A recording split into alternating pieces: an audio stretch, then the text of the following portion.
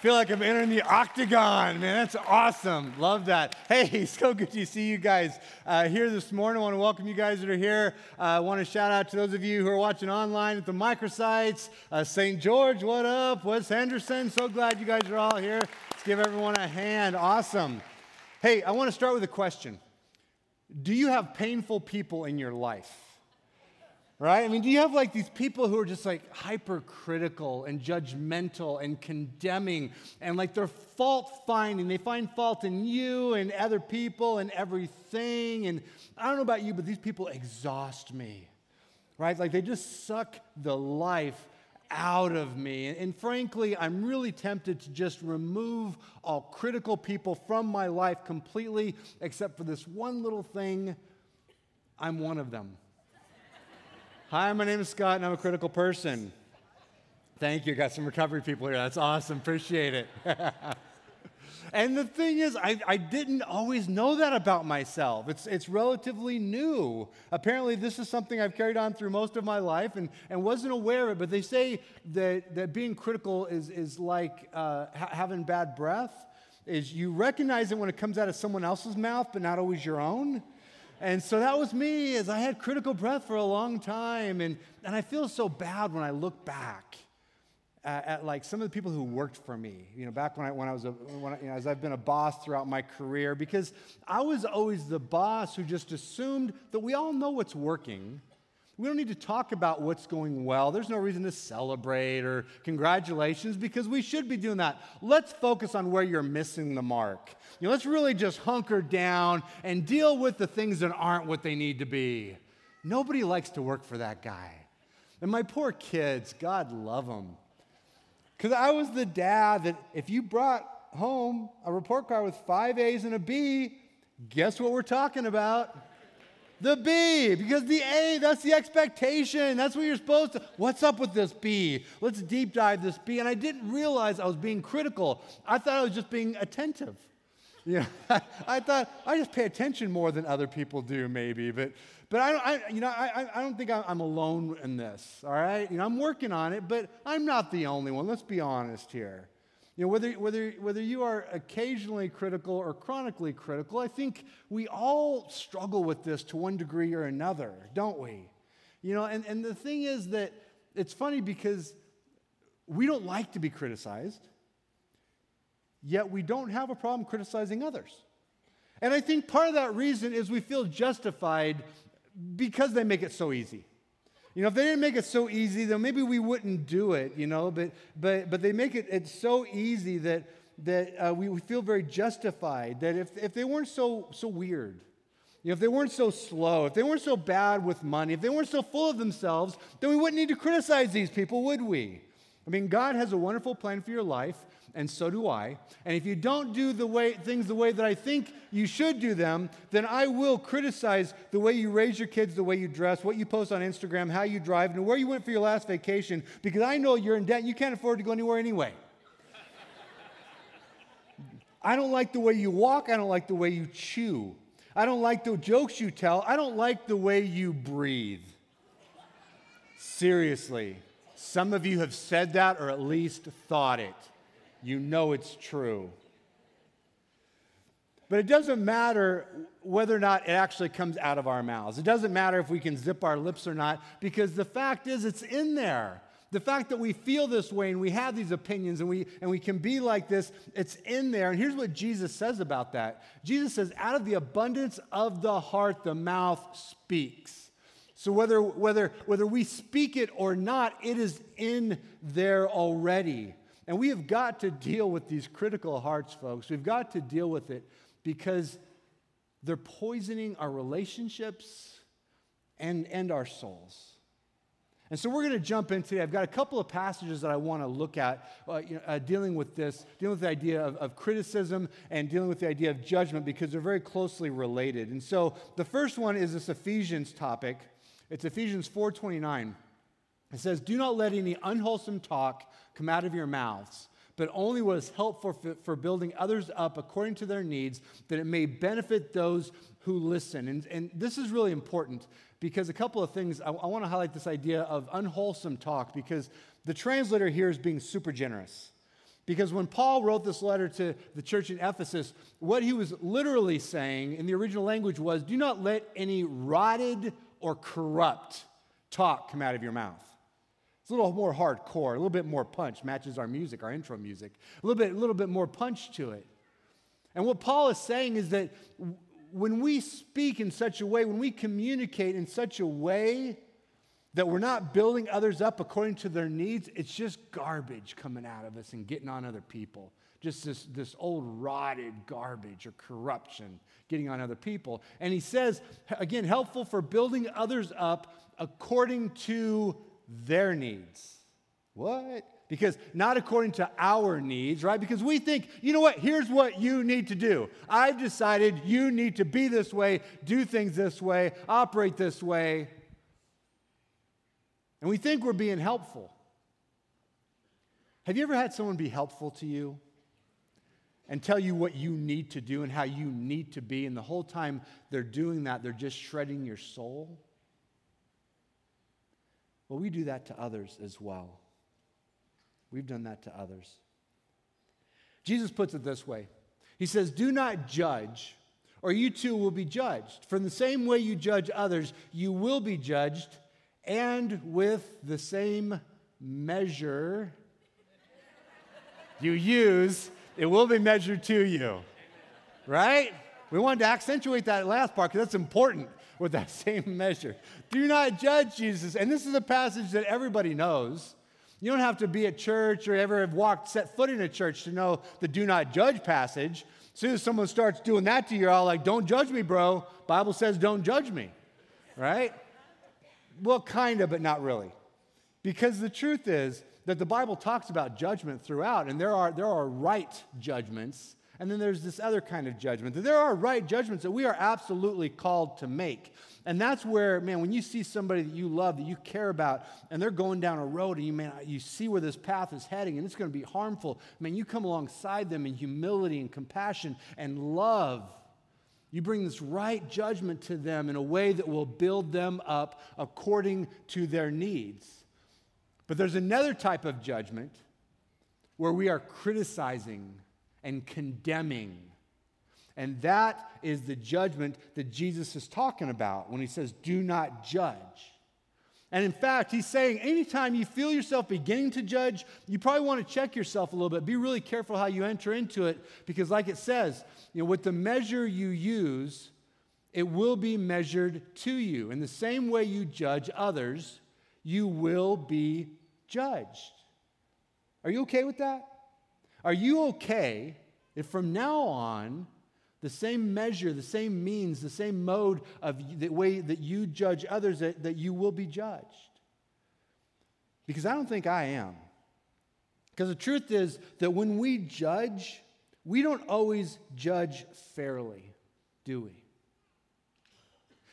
One of the things that we do when we judge is we feel way too comfortable judging other people's motives.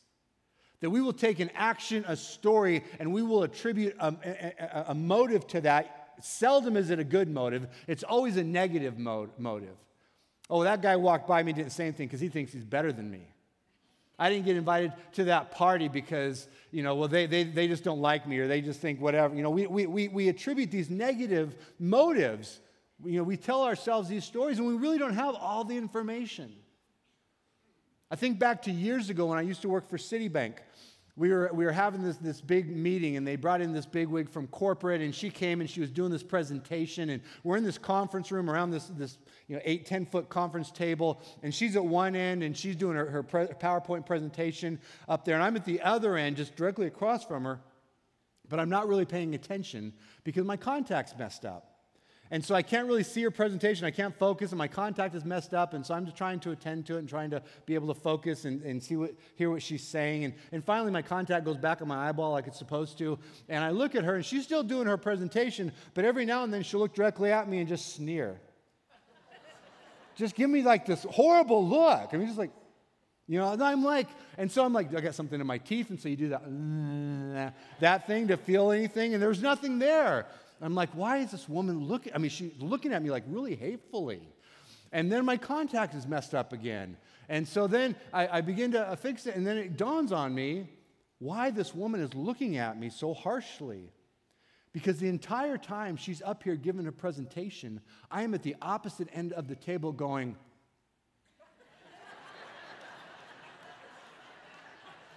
trying to fix my contact. Well, no wonder she was mad at me. She thinks I'm winking during her whole presentation. But the point is, we can't always judge people's motives. You know what? Sometimes there are creepers, but sometimes I just have something in my eye. So we need to be careful with this. It's not all right. Another way that we judge people is sometimes I think we are just way too confident that we know what people need to do, and we know, how they need to act, and we know what'll fix them.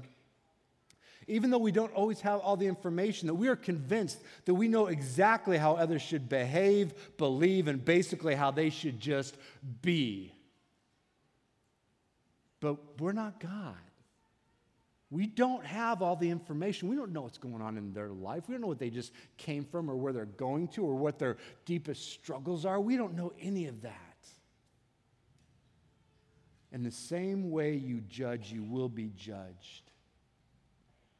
Are you okay with that? Are you okay with people judging your motives even though they don't really have a clue what they are? Are you okay with people having an opinion about you when they haven't even bothered to get the whole story? Because that's what we do. Jesus challenges us. He says, why do you look at the speck of sawdust in your brother's eye and pay no attention to the plank in your own eye? How can you say to your brother, let me take the speck out of your eye when all the time there's a plank in your own eye? You hypocrite. First take the plank out of your own eye, and then you will see clearly to remove the speck from your brother's eye. See, Jesus is painting this comical picture here in this moment. That I'm telling you, at first century Jerusalem, this would have killed, okay? Because he's going, okay, there's these two guys, and they're friends, right? And one's got like this thing in his eye, like his contact is all jacked up or whatever. And the other buddy of his has a 2x4 sticking out of his head, right? But the buddy's like trying to fix the other guy's, speck in his eye. And so he's all like, let me help you with that, bro. And he's beating him about the head and shoulders with his plank. Seriously, this would have killed first century Jerusalem, I'm telling you, right? But Jesus is trying to make a point because sometimes he would do this. He would just say something ridiculous to get people's attention, to make a point. And he's making the point here that oftentimes we tell ourselves that we're being helpful. But in fact, we are just beating people about the head and shoulders with our own personal 2x4. That Jesus is telling us that in order to truly be helpful for others, to build them up in the way that is helpful and the way they need to be built up, we've got to deal with our own junk first. We've got to remove the plank from our eye before we can go after other people's stuff. Consider this paraphrase of that same passage. It says this: refuse to be a critic full of bias towards others, and judgment won't be passed on to you, for you'll be judged by the same standards that you've used to judge others. The measurement you use on them will be used on you. Why would you focus on the flaw in someone else's life and yet fail to notice the glaring flaws of your own? How can you say to your friend, let me show you where you're wrong, when you're guilty of even more? You're being hypocritical and a hypocrite. First, acknowledge your own blind spots and deal with them, and then you'll be capable of dealing with the blind spots of your friend. See, most of us feel so justified when we're being critical, that we're so focused on the other person and why it's kind of their fault, that if my spouse treated me better, I wouldn't nag them all the time. If my boss was a better leader, I wouldn't be so critical of her. If those people did a better job raising their kids, I wouldn't need to consistently and constantly interfere. But the truth is that we are condemning and we are critical because of our own junk. Think about it. Many of us are critical because that's what we've been taught. That's how we grew up. It's a learned behavior. That maybe you had a parent or caregiver who constantly pointed out your flaws and the flaws of others around you. That criticism was the language spoken in your house, and now you've become fluent in it. That oftentimes this type of criticism is motivated by perfectionism. That you may have grown up feeling like you were never good enough, that your grades were never good enough, your skills were never good enough, your abilities, your talents, your effort was never good enough. And now the people you love are hearing that from you because you're fluent in criticism. And sometimes it's more than just learned behavior. Sometimes I think we're critical because of our own emotional pain. And sometimes it can just be insecurity. You know, sometimes we want to beat other people to the punch because of our own insecurity. Before someone can judge me, I want to judge them. Before they can look down on me, I'm going to look down on them. We do this, don't we? That our own insecurity makes us more critical of others. There's one area for me that this is super obvious. I mean, there's lots of areas, but we can only get into the one. There's this one area in my life where this just shows up time and time again, and it's ridiculous and it's stupid, but it's true. It has to do with people who handwrite thank you cards for birthday presents that I've given them. I will check my mail, days going fine, happy, whatever. All of a sudden, I will get a thank you card from somebody. And immediately, I feel bad about myself. Because I'm not a thank you card kind of guy. I'm not the guy that will take the time to do that. That if you give me a present, I will thank you in person, I will email you, I will text you, I will call you, I will do that. But I'm not going to sit down and write out a handwritten thank you and put it in an envelope, stick a stamp on it, and mail it to you. I'm not going to do that. So as soon as I receive that from you, I feel judged.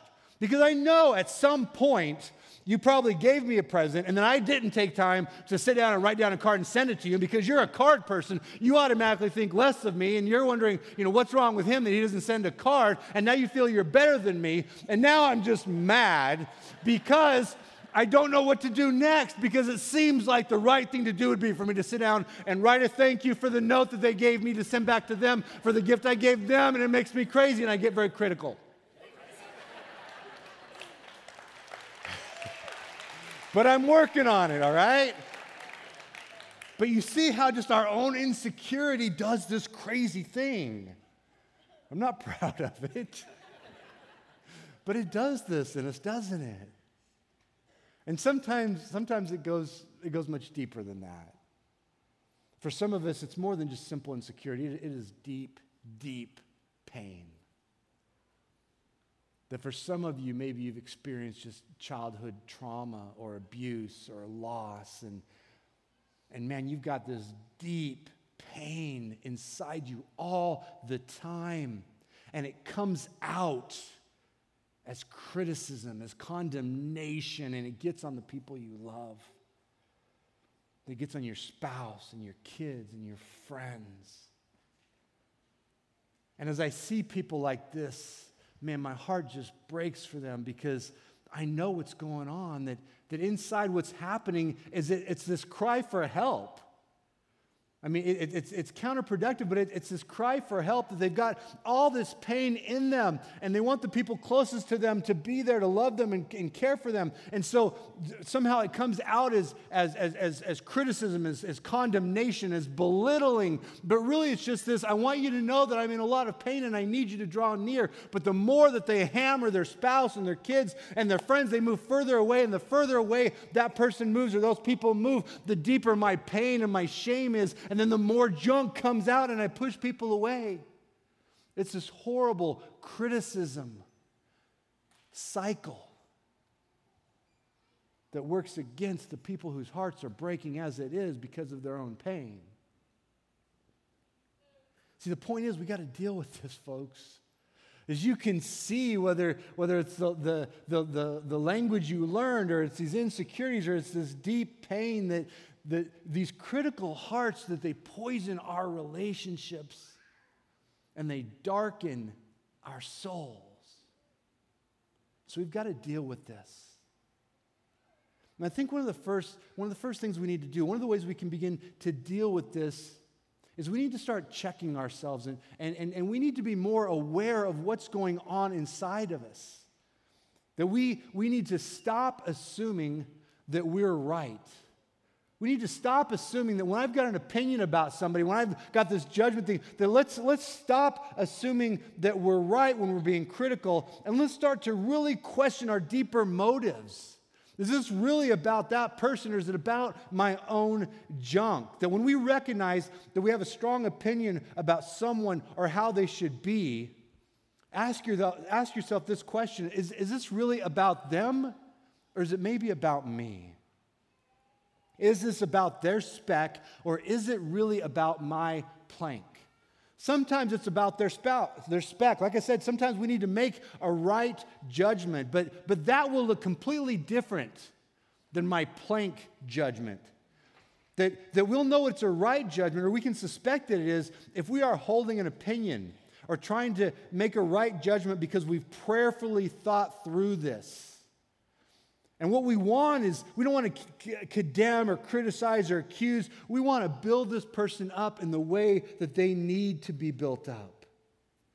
And we're going to do our best. We're going to do the hard work of empathizing and trying to put ourselves in their shoes and trying to understand what their world is like before we come at them head on. And even as we do that, even after we do that work, we are still going to acknowledge that we are not God. We don't have all the information. And so we will hold our opinion humbly and loosely as we come to that person. And we will see that person as a struggling child of God, just like I am, instead of something else. We'll see them as a full-fledged human being like I am, instead of a project or an obstacle or an enemy. That's how we'll know that we're actually going to be helpful to somebody.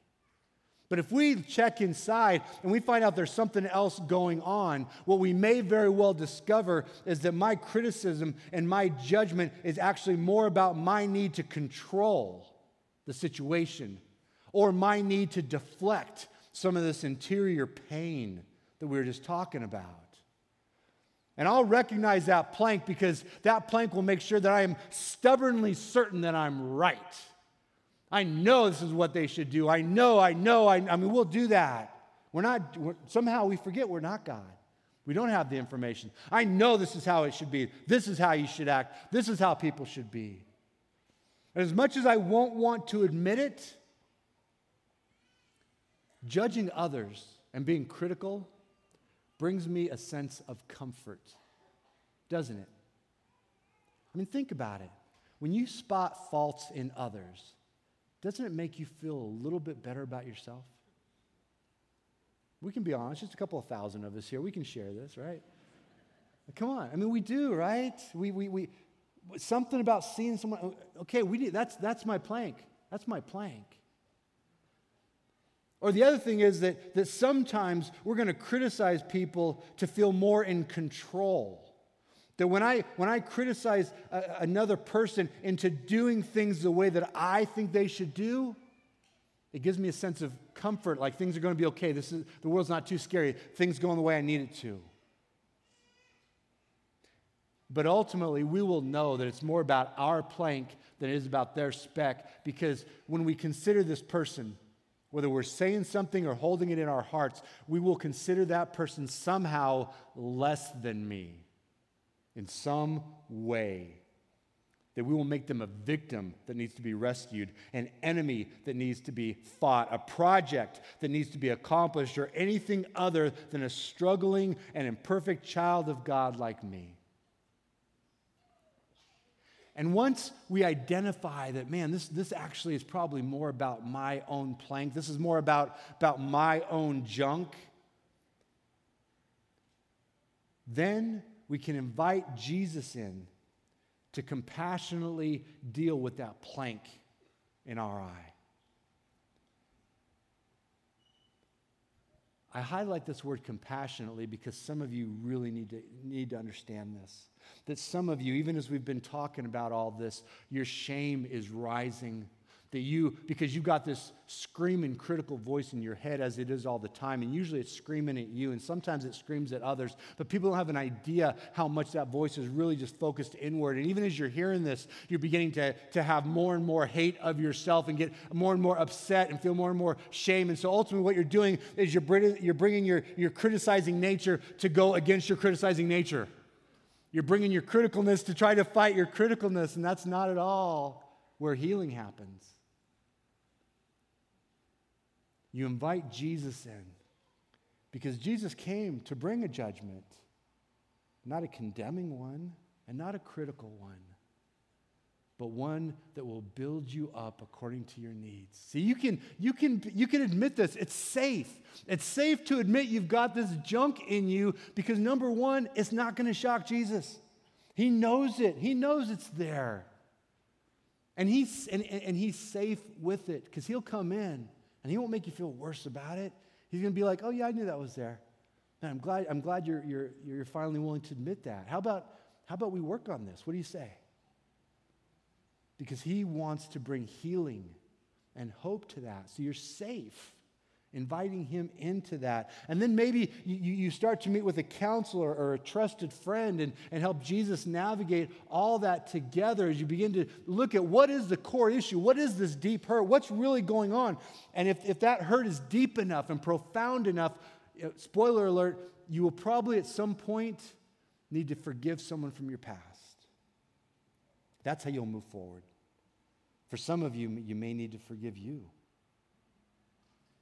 But the point is that as you do this work with Jesus, when you're tempted to be critical of others, you can practice turning towards him and trusting his peace and his provision instead of allowing yourself to experience being driven by your desire to be right or safe. You trust Jesus instead. Brené Brown says, only when we feel comfortable with our own choices and embrace our own imperfections, we will stop feeling the driving need to criticize others.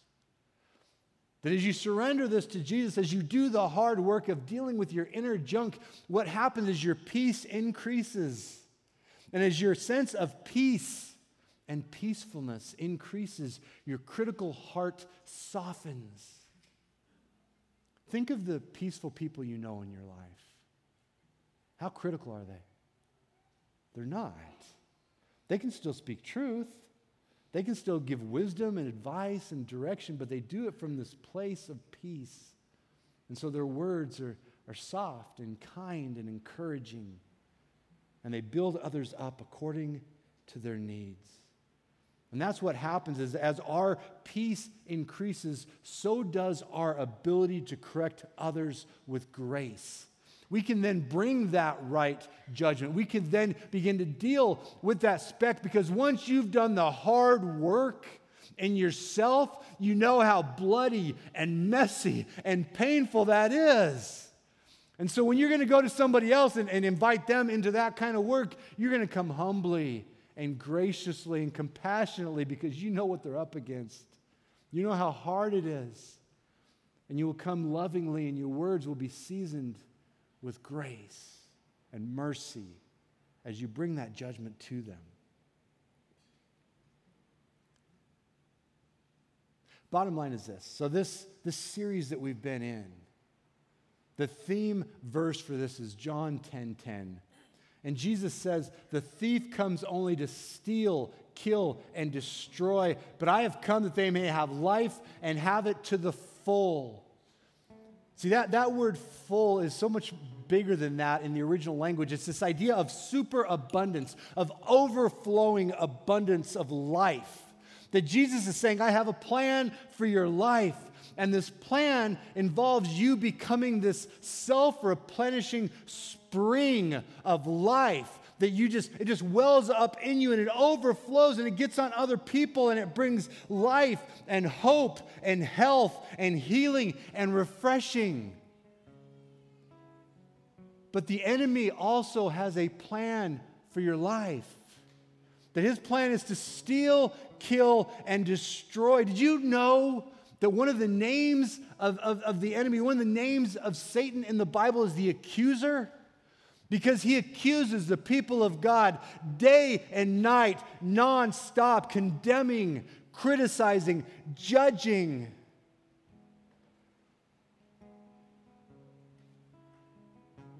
That's interesting considering today's topic.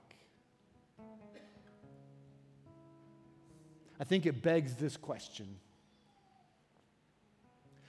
What kind of people are we going to be? What kind of people are we going to be in the world? Are we going to be people of fullness, of abundance, that bring hope and health and healing and refreshment to others? Or are we going to be a people who stand with the enemy in condemnation and judgment?